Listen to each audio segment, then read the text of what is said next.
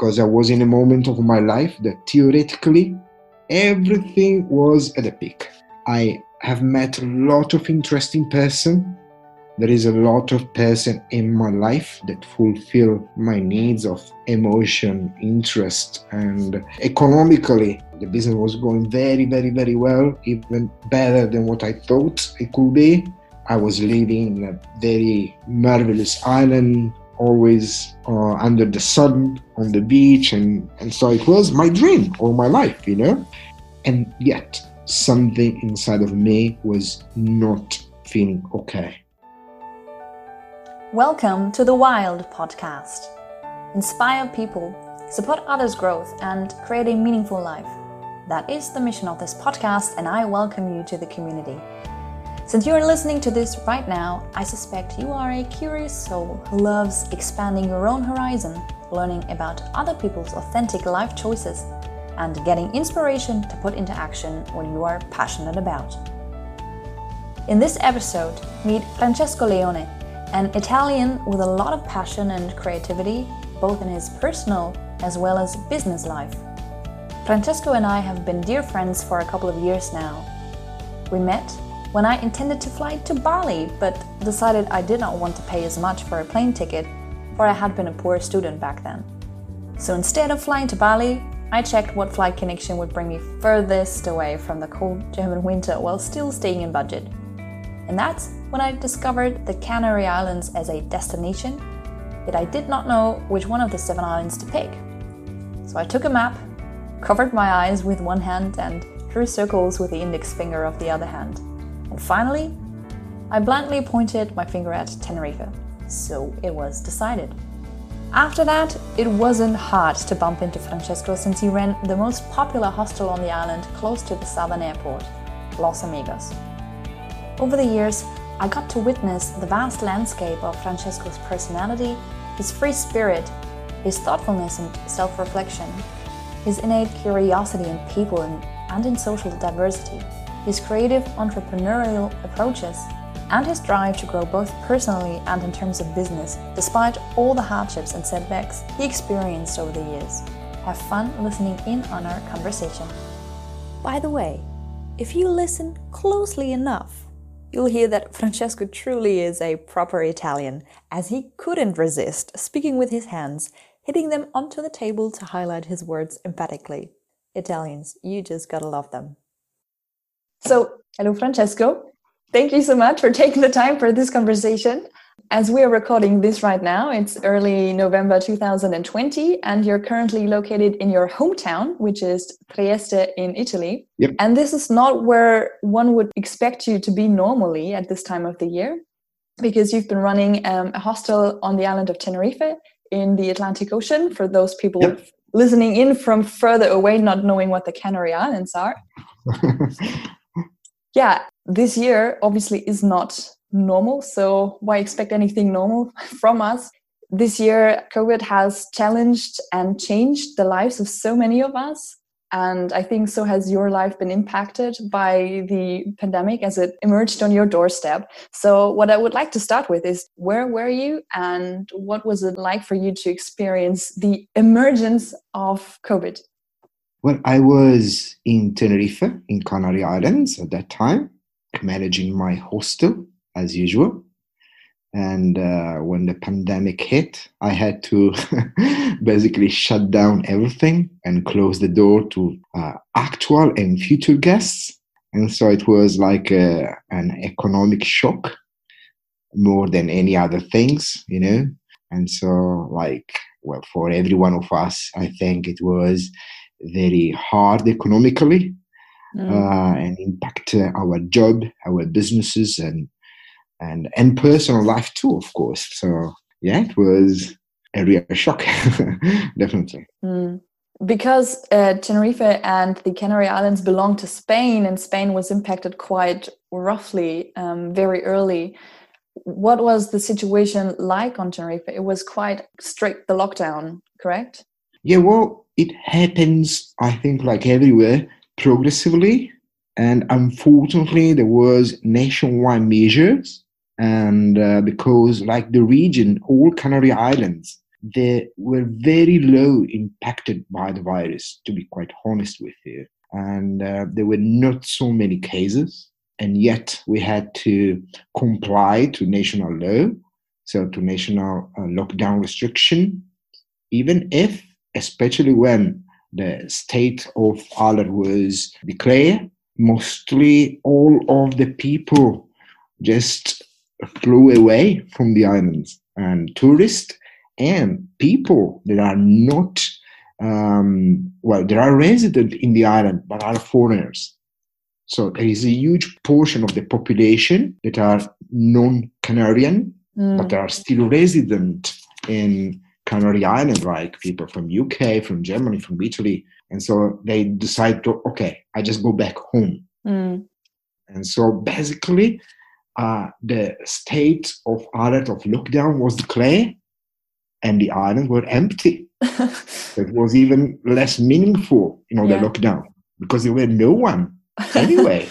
So in the street you can walk, and before 200 meters you don't have anyone in front of you. So that must have felt strange, especially since that was February, March, and March is still high season, right?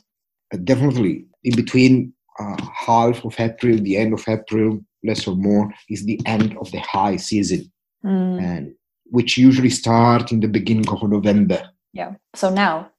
Supposed to be now. Okay. So you even missed out on high season business, which is, I think, an important part of your economic forecast for the year. Definitely. I mean, and usually March and April is almost pure revenue, because in the beginning of the high season, you start to cover the increased cost of the high season, because in the high season we have also other extra employment. For example, you have some extra cost. So with the income of the first months, you will cover with this extra costs. So whatever comes from February on is almost pure revenue, pure gaining, And so it was a huge part missing. So we had, like, in 1 week we passed from 80 or more people, or like 85 or so on guests in the hostel, to 0. And we were empty for 3 months, and that was a huge impact, of course. But even more affected me personally, but that's another story. So that was obviously the economic impact, but as you just mentioned, that wasn't the sole impact. It was also personally, because I think Los Amigos means a lot to you. Can you tell us about what it meant for you personally or emotionally to experience that situation? Well, we can say normally, when I was fully in the hostel life and I was fully involved and committed inside, it was, not a business for me, it was a lifestyle. And that's the reason why I decided to open a hostel. Since the time that I did the first one in India, it was more for having a toy, basically, something joyful for my life, like creating a melting pot for different travelers, people from different cultures and different languages and different backgrounds, to exchange their stories, experiences, and be inspired myself. So it was almost a little bit selfish. And also to have the other inspired by each other. So I had this like utopia dream in my mind to create this like Eden for travelers and open-minded people. And so I was constantly drinking this exchange for the pleasure of my soul. And have this broken. It was hard in this sense. Even if lately I was a little bit less involved inside the hostel in the last year, and still I was emotionally involved. So I'm not sure. You told me once how you came to be on the island and how it all started. And I think, if I'm not mistaken, when you arrived on the island, you were pretty low on cash. You had basically almost no money. You even told me that you slept on the beach and you had nothing. There was nothing. You didn't know anything about Spain or how to do business in Spain, how this all works and everything. So you just set it up, the hostel, step by step from nothing, and it came to be an extremely popular hostel. And I can say that because I've been there, and the atmosphere was just as you described. It was an Eden for people coming together, and the hostel is called Los Amigos. It's not just a random place where strangers go and then they head off to their adventures and visit sites. No, it's really a place for friends to come together, to make music, to hang out, and there's a lot of community, and it's an extremely beautiful atmosphere. So you've created this from scratch in a matter of years, and losing that probably was a blow. But before we go further there, could you tell us a bit about how did it all start? How did you set up Los Amigos, and how did it evolve over the years? All right. Oh, well, this is quite easy to say. What I can tell you exactly, I had just before to be able to open the hostel, I reached a point when I was with my prepaid credit card with just 50 euros on it, 50. Mm-hmm. And I was about, okay, now I had to call my family and I had to humiliate myself asking, hey, can you buy a ticket back for me? Because I was there, I had no resource, I had no job, and I was pretty desperate. And so, and that was my starting point. Yeah. And, but I just almost copied the blueprint how I managed to open the hostel in India. It was the same experience for me. So it was not really matter the location, but it was more how I relate to a completely new environment and struggling with a few resources. So, and I was used to that. Actually, I did that all my life. So it was nothing new. It was nothing particularly challenging. Actually, it was less challenging because I used to do that in India. So for me, it was everything simpler. And even if I start really from almost nothing, it was easier, definitely easier. And so I would like to give you the step-by-step. Yes, I cannot imagine, putting myself in your shoes and trying to imagine what to do with 50 euros left on my credit card and the desire to set up a business. I would have no idea where to go, how to start, whom to ask. So could you give me an idea of how you would do that? Yeah, well, first of all, I managed my own hostel in India for 2 years. And there also I started from really nothing, and it grew up exponentially during the years. And just before to leave India, I had in New Delhi, this hostel was 50% capacity, and also I have a travel agency, and also we had 2 fast food shops. So it was a pretty well-established situation. And then without that I go so much in the details, some problem happens. And some, we can say, arguing and misunderstanding with my ex-business partner. So, and I had to leave India. And basically, I just blew everything that I had in my hands. And basically, I went away from there with zero. All my money that I invested, all my goods that I had there, my personal computer, my car, my motorbike, whatever I bought, and it was mine there, went away. But before that, just before that point, a guy that was living in Tenerife contacted me. He was in the construction business and real estate market. And so, hey, I have a lot of property here and we can do business together.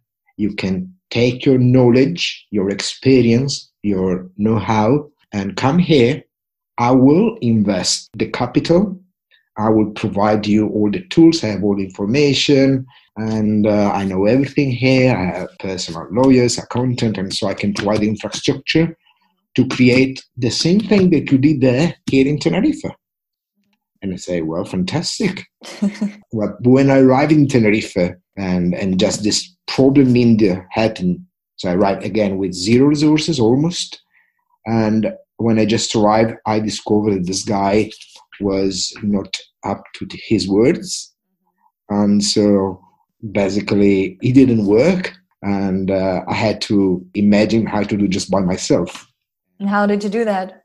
Well, even if I had an investors for the project, I decided, okay, anyway, when I will go to the island, just to better propose myself into the social nets of the island, I will start to work as a bartender. I did that for a long time in my life. I'm convinced that it's one of the best tools to social connect quickly to a new place where you don't know anyone, because working and also earning money, you have the occasion to talk with a lot of people, to exchange a lot. And so, and I was searching for that.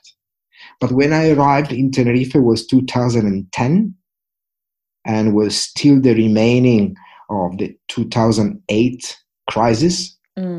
It was a disaster. All the business were shut down, or they have reduced the personnel, so it was almost impossible to find a job.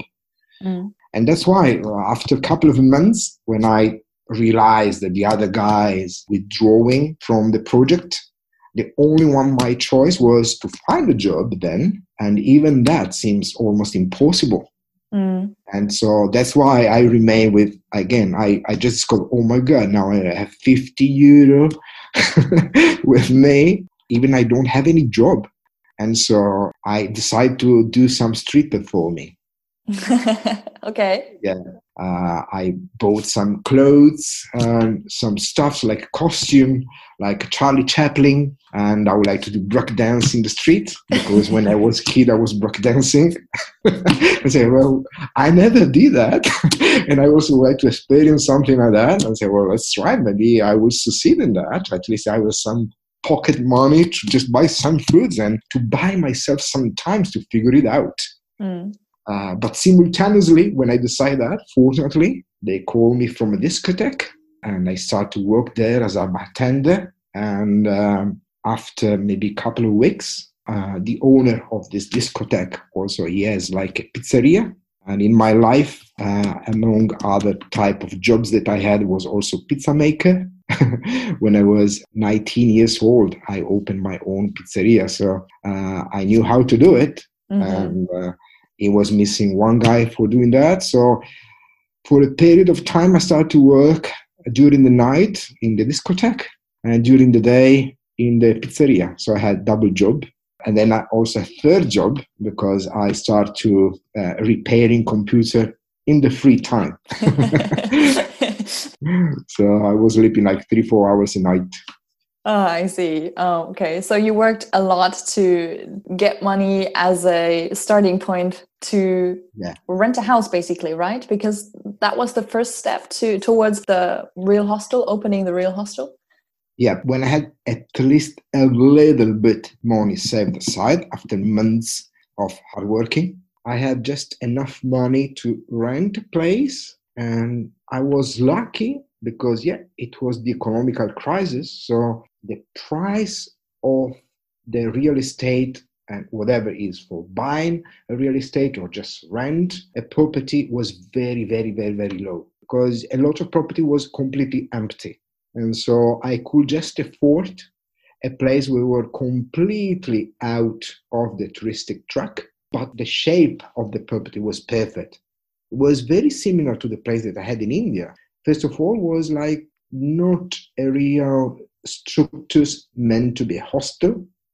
Was like a family villa with a swimming pool, with a garden. So was not the traditional type of hostel at that moment. I'm talking 10 years ago, where most of the hostel in Europe, backpackers hostel, was like in a building, 2-3 stairs, and like in a urban atmosphere, in a urban context. And that was completely different, was just a family villa, I could say a luxury villa, almost in front of the beach. So it was not meant to be.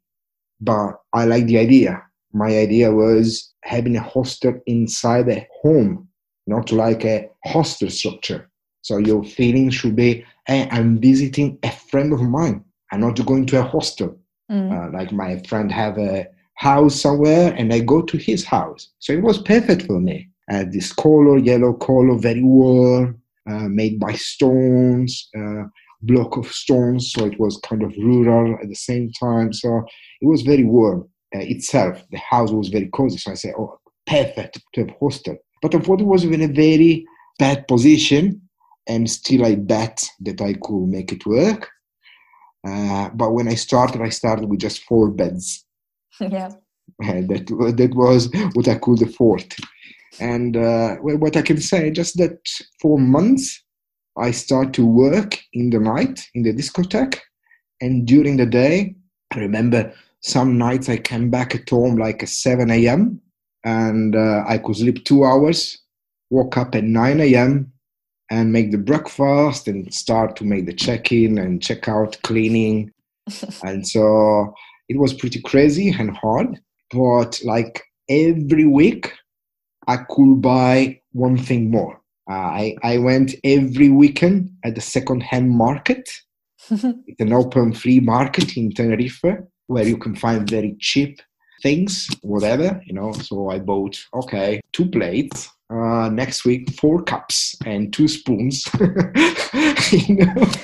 One sofa after 3 weeks. And that's it, basically. Every week I was buying just one small piece. And after many years, I ended up with 80 beds. And so here we go. Yeah. That's an interesting approach. Instead of being overwhelmed, by a big business plan and having the end in mind and seeing all that you have to come up with, all the money that you have to come up with, all the work that you have to put in. So instead of doing that and being overwhelmed and saying, oh, well, actually, I made up my mind. I'm not ever going to achieve this. I'm stepping back from this. You just went step by step. Did you have a big vision already in place, or was it really just, okay, have a small vision and maybe then I top it up by a bit more of a vision with each spoon I buy from the secondhand market? Or how did you mentally approach this?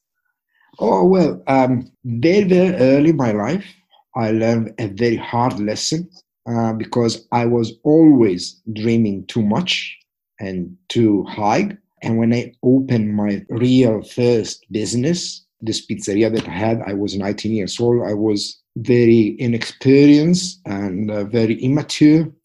And I didn't have all the knowledge necessary, to proper manage a business, So I had the technical skill, but not the administrative tools and knowledge, And so, in fact, it was a disaster. I had to work 5 years just to repay all the debt that I had, And when finally I succeed to repay all the debts, I was 0 points, so I just sold it out and would like to forget about it. But because at that time I tried to make some business that I really didn't love. For me, it was just a flat calculation.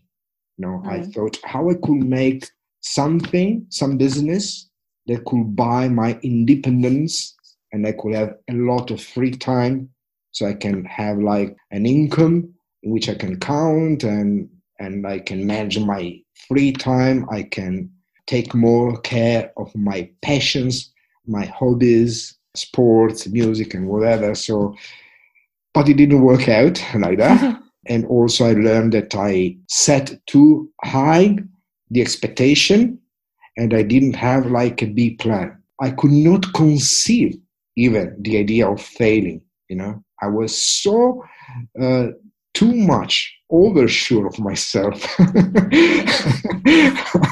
that the things will work and I will do in the best, and it didn't work like that. So it was, I was eating a large piece of humble pie, and from that I learned, okay, always dream high and fly low.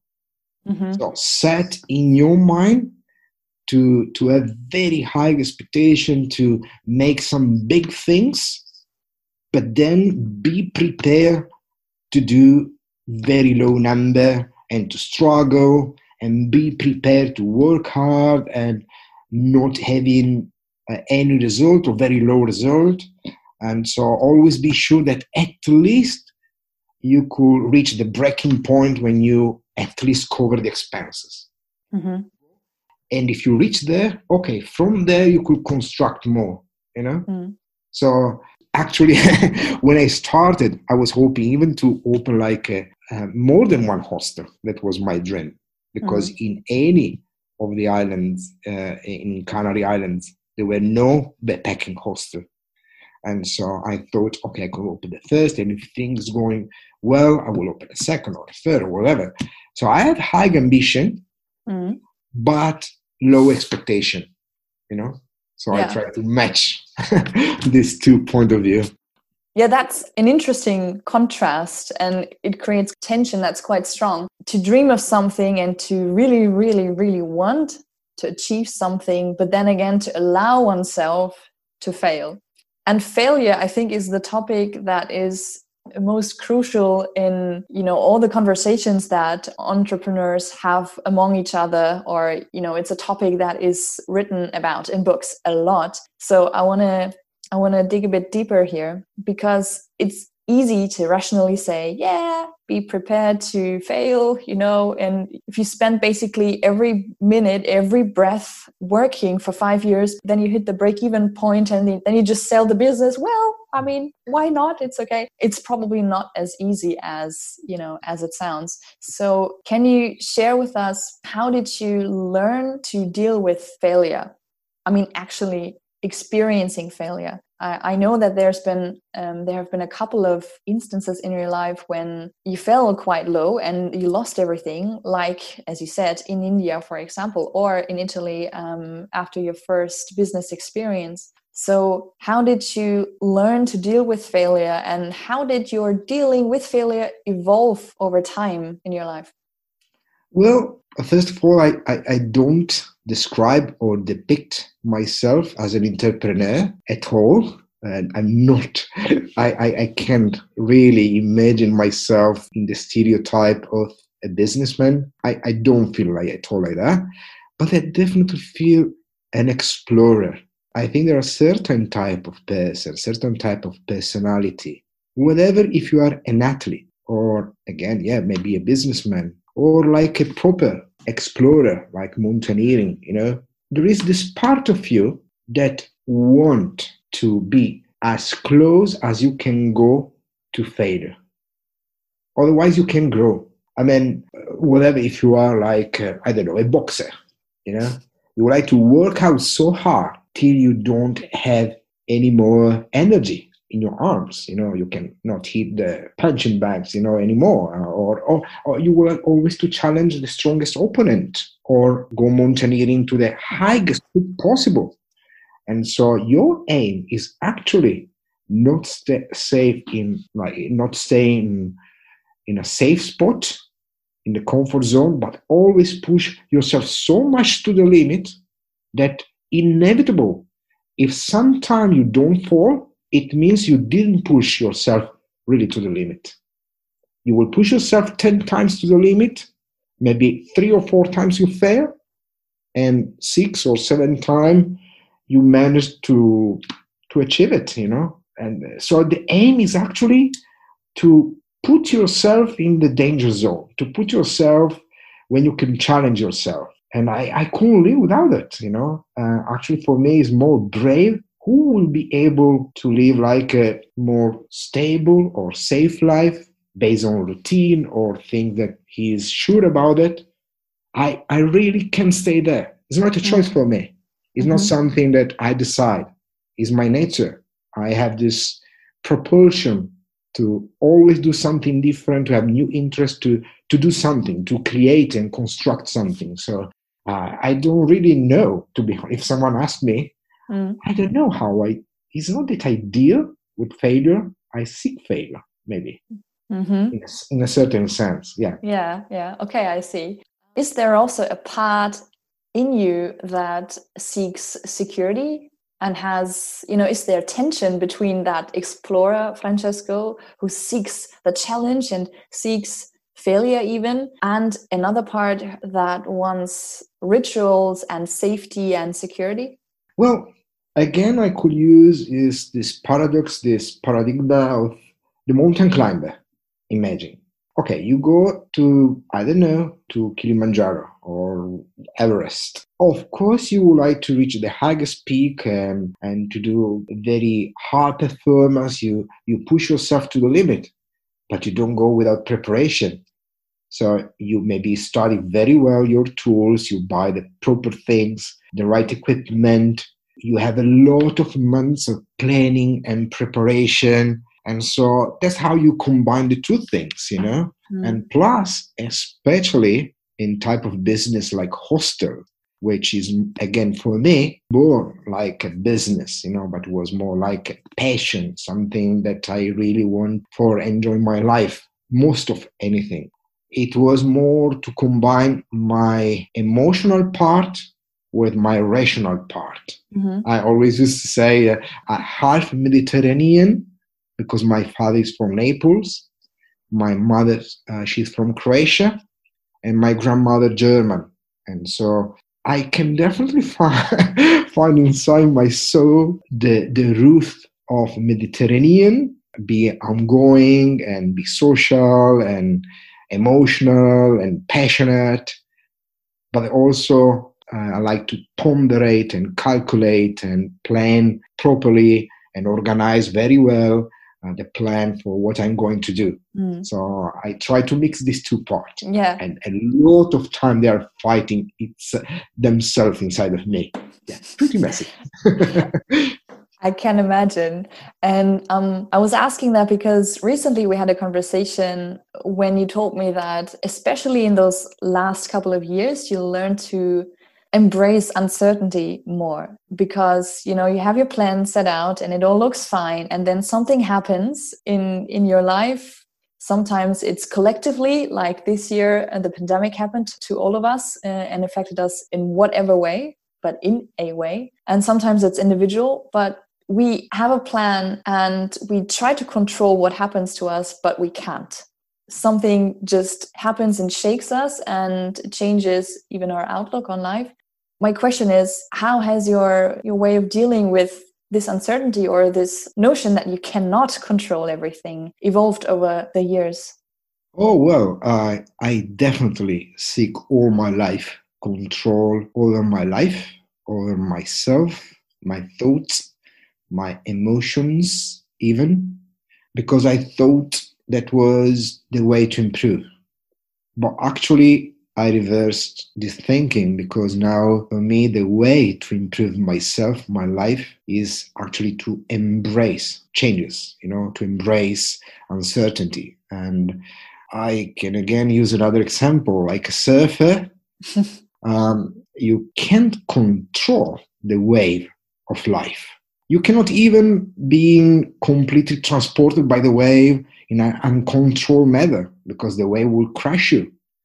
The better thing that you can do is to surf the wave according to where the sea is going. You need to be ready to embrace any changes and to accept, especially acceptance is one of the key principles of many different philosophy and religion, Buddhism in the first place.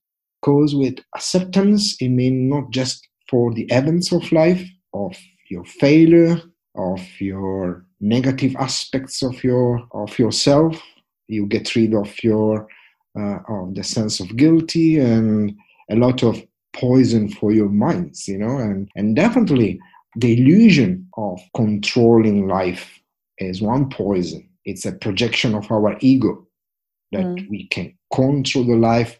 We can be someone that we depict in our mind. We're creating an imaging of ourselves and we would like to stick to it. And in fact, we should embrace that we are nothing and everything. And as well, everything can happen in life. And we can just try to deal as best as we can, putting all our love, passion, and the right amount of hard work, right amount, not even too hard, because we cannot whip our soul and our love. We're just working hard. And so, yeah, just try to embrace whatever it happens with love, you know, whatever it happens, you know. Yeah, I think embracing uncertainty again is something that sounds very clear and very logic as a concept, but it's something that you definitely have to learn, especially since it's not like there's a mountain of something to process and then you deal with it now and then it's gone and then it disappears. Probably right now in your life there's a lot of unclarity. I'm not sure. A lot, definitely. Because the future for yourself, for the hostel, for your location of life is not clear yet, as this pandemic is still not over. How do you move forward from here? Where do you think that the wave of your life is taking you right now? And do you have the feeling that you're on top of that wave and just following, or are you still trying to lead in a certain direction? No, not at all. I have several paths in front of me, and eventually even unknown path that I couldn't see in this point of my life, that I don't know what will be behind the corner. But I have this feeling that anything that will happen, I will be happy. I will be comfortable with it. I will embrace pain and failure and low point, sad point in my life. Because, okay, it's better also if I make like a real physical example. Hiking. I know also that you love hiking. I'm a hiking lover, and I spend a lot of time outdoor, camping, hiking. And I was in a point that I'm always seeking to have the best gear, the extreme ultralight gear, so you can pack light, work more. I was listening, by the way, one of your podcasts. The guy had this very long through hike, much respect for person that do through hiking, but a lot of through hiking community, a lot of hike lovers that are seeking ultralight and so, I think they got trapped in this problem, controlling.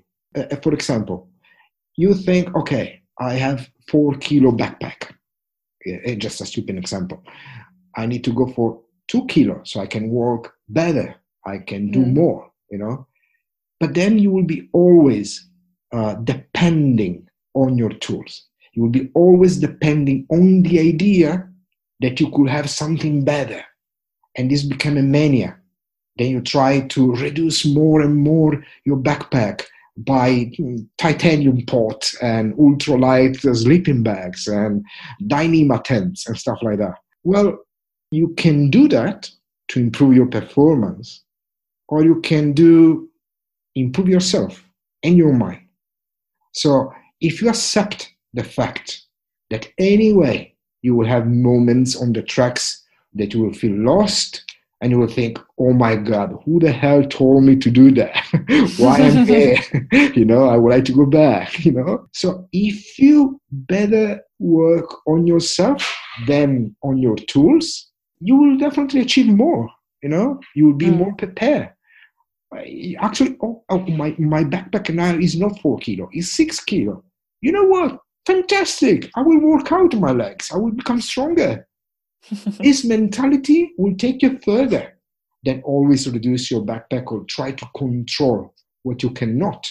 We can control ourselves, how we deal with things. And so from now on, whatever the future will have for me, I know that I will embrace it and I will be positive and I will be super happy. And again, I'm in a pivoting point of my life. I don't know if from now on I will continue to live in Canary Island or back to Italy or any other place in the world. I don't know. Regardless, I'm in a point that maybe I will sell my business or maybe not. And even if I sell the business, maybe I will not continue to this path. And I have a lot of projects and ideas in my mind, which is at all related to any commercial or business result. It's more for my passion, for my pleasure, like do some eco-village with permaculture and stuff. So where you can even basically lose money, for achieving something. So you're right. I don't know what I will do, and I have almost any clue. I have some clues. I can say, but I'm pretty sure that I will be comfortable in any possible path that my life lead me. Yeah. It's really beautiful to listen to your words and to see that you are really, despite all the hardship at the moment, you're really in a good place mentally and emotionally, and that you see all those options out there. And I am very sure, knowing you and knowing your history, that you will be able to turn any event into success, whatever that is. Success is a very broad term. It's not about economic success or how other people see us. It's about, as you said, being happy and being authentic, I think, following your passions and having a life full of meaning and full of value. And I'm very sure that you'll be able to take this opportunity, this pivoting point in your life, as you just mentioned, and find the right wave in the right direction. And I'd like to end this conversation by asking, what are the 3 things that you learned to value most in life? Well, I will say 3 things, which under their umbrella, there is many things. So I will say love, compassion, forgiveness. And under this, there is everything, really everything. Because under love, there is your family, your partner, friendship, love for yourself, first of all, love for life. This is the base for everything.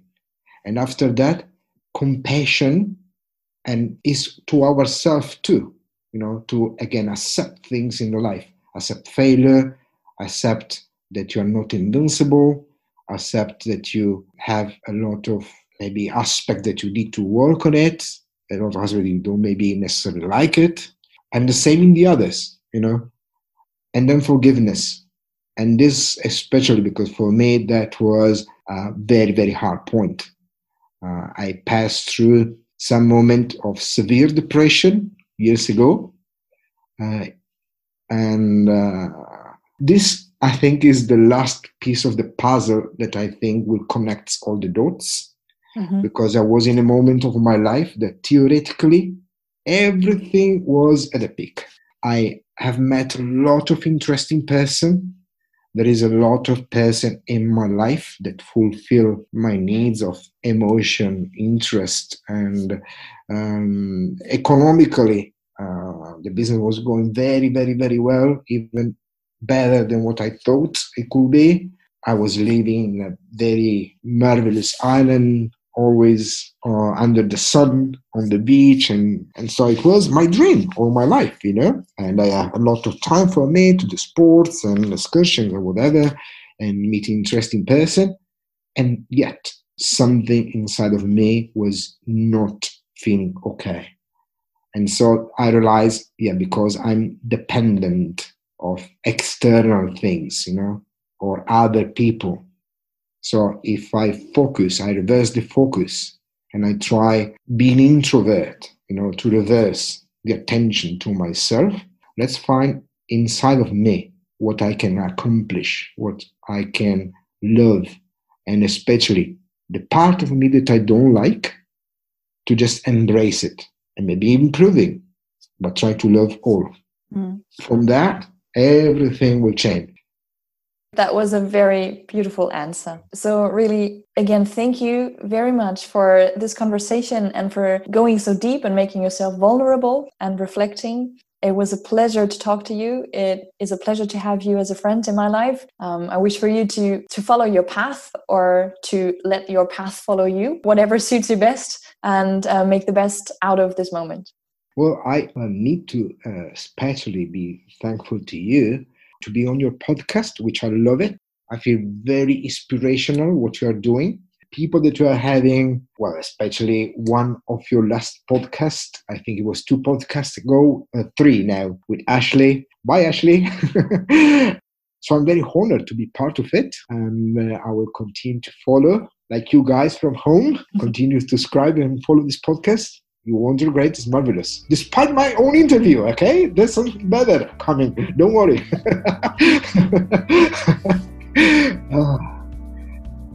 That has been our little dive into Francesco's world. I'm sure you can relate to his experience, in that you too have been faced with turns of fortune in your life before. How did you deal with them? How do you cope with uncertainty, with loss of control? Have you been able to find beauty in what is, no matter what? Share your experience with us, either on the Wild Podcast's Instagram account or visit us on our website www.wild.one. Share this with a friend if you think they could benefit from the stories we share in this community. And make sure you follow this podcast so you won't miss an episode in the future. Have a fantastic day wherever you are. I'm looking forward to our next conversation. And until then, live wildly. I just remember one guy from Netherlands told me that's the reason why you in Italy have a larger phone booth. Because when you talk, you just extend a lot your hands. Hey, mama, are you going? You know? And he was maybe right.